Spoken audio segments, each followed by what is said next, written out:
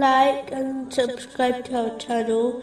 Leave your questions and feedback in the comments section. Enjoy the video.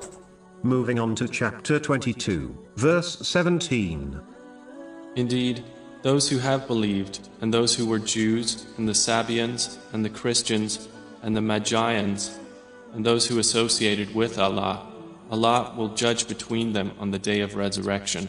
It is important to remember a simple but profound truth, which is often overlooked by people. A Muslim who sincerely obeys Allah, the Exalted, by fulfilling His commands, refraining from His prohibitions, and being patient with destiny, according to the traditions of the Holy Prophet Muhammad, peace and blessings be upon him, which includes treating the creation in a way they wish to be treated by others, can never be equal in behavior and actions to a person who disobeys Allah, the Exalted, just like they are completely different in this world.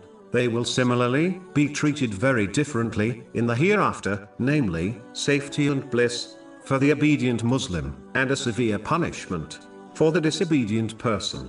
Allah, the Exalted, is the one who judges the actions of His creation, and justly chooses the outcome of all things. The Muslim who understands that Allah, the Exalted, only acts with justice, will always be pleased with his choices, and will therefore show patience in difficulty, and gratitude in pleasing situations. The one who is content with the rulings of the just will find peace in this world and in the next. A Muslim must act on this name by always acting with justice with themselves and in matters concerning others. This includes fulfilling the rights of Allah, the Exalted, the Holy Prophet Muhammad, peace and blessings be upon him, oneself, and others, according to the teachings of Islam, even if contradicts one's desires or the desires of others.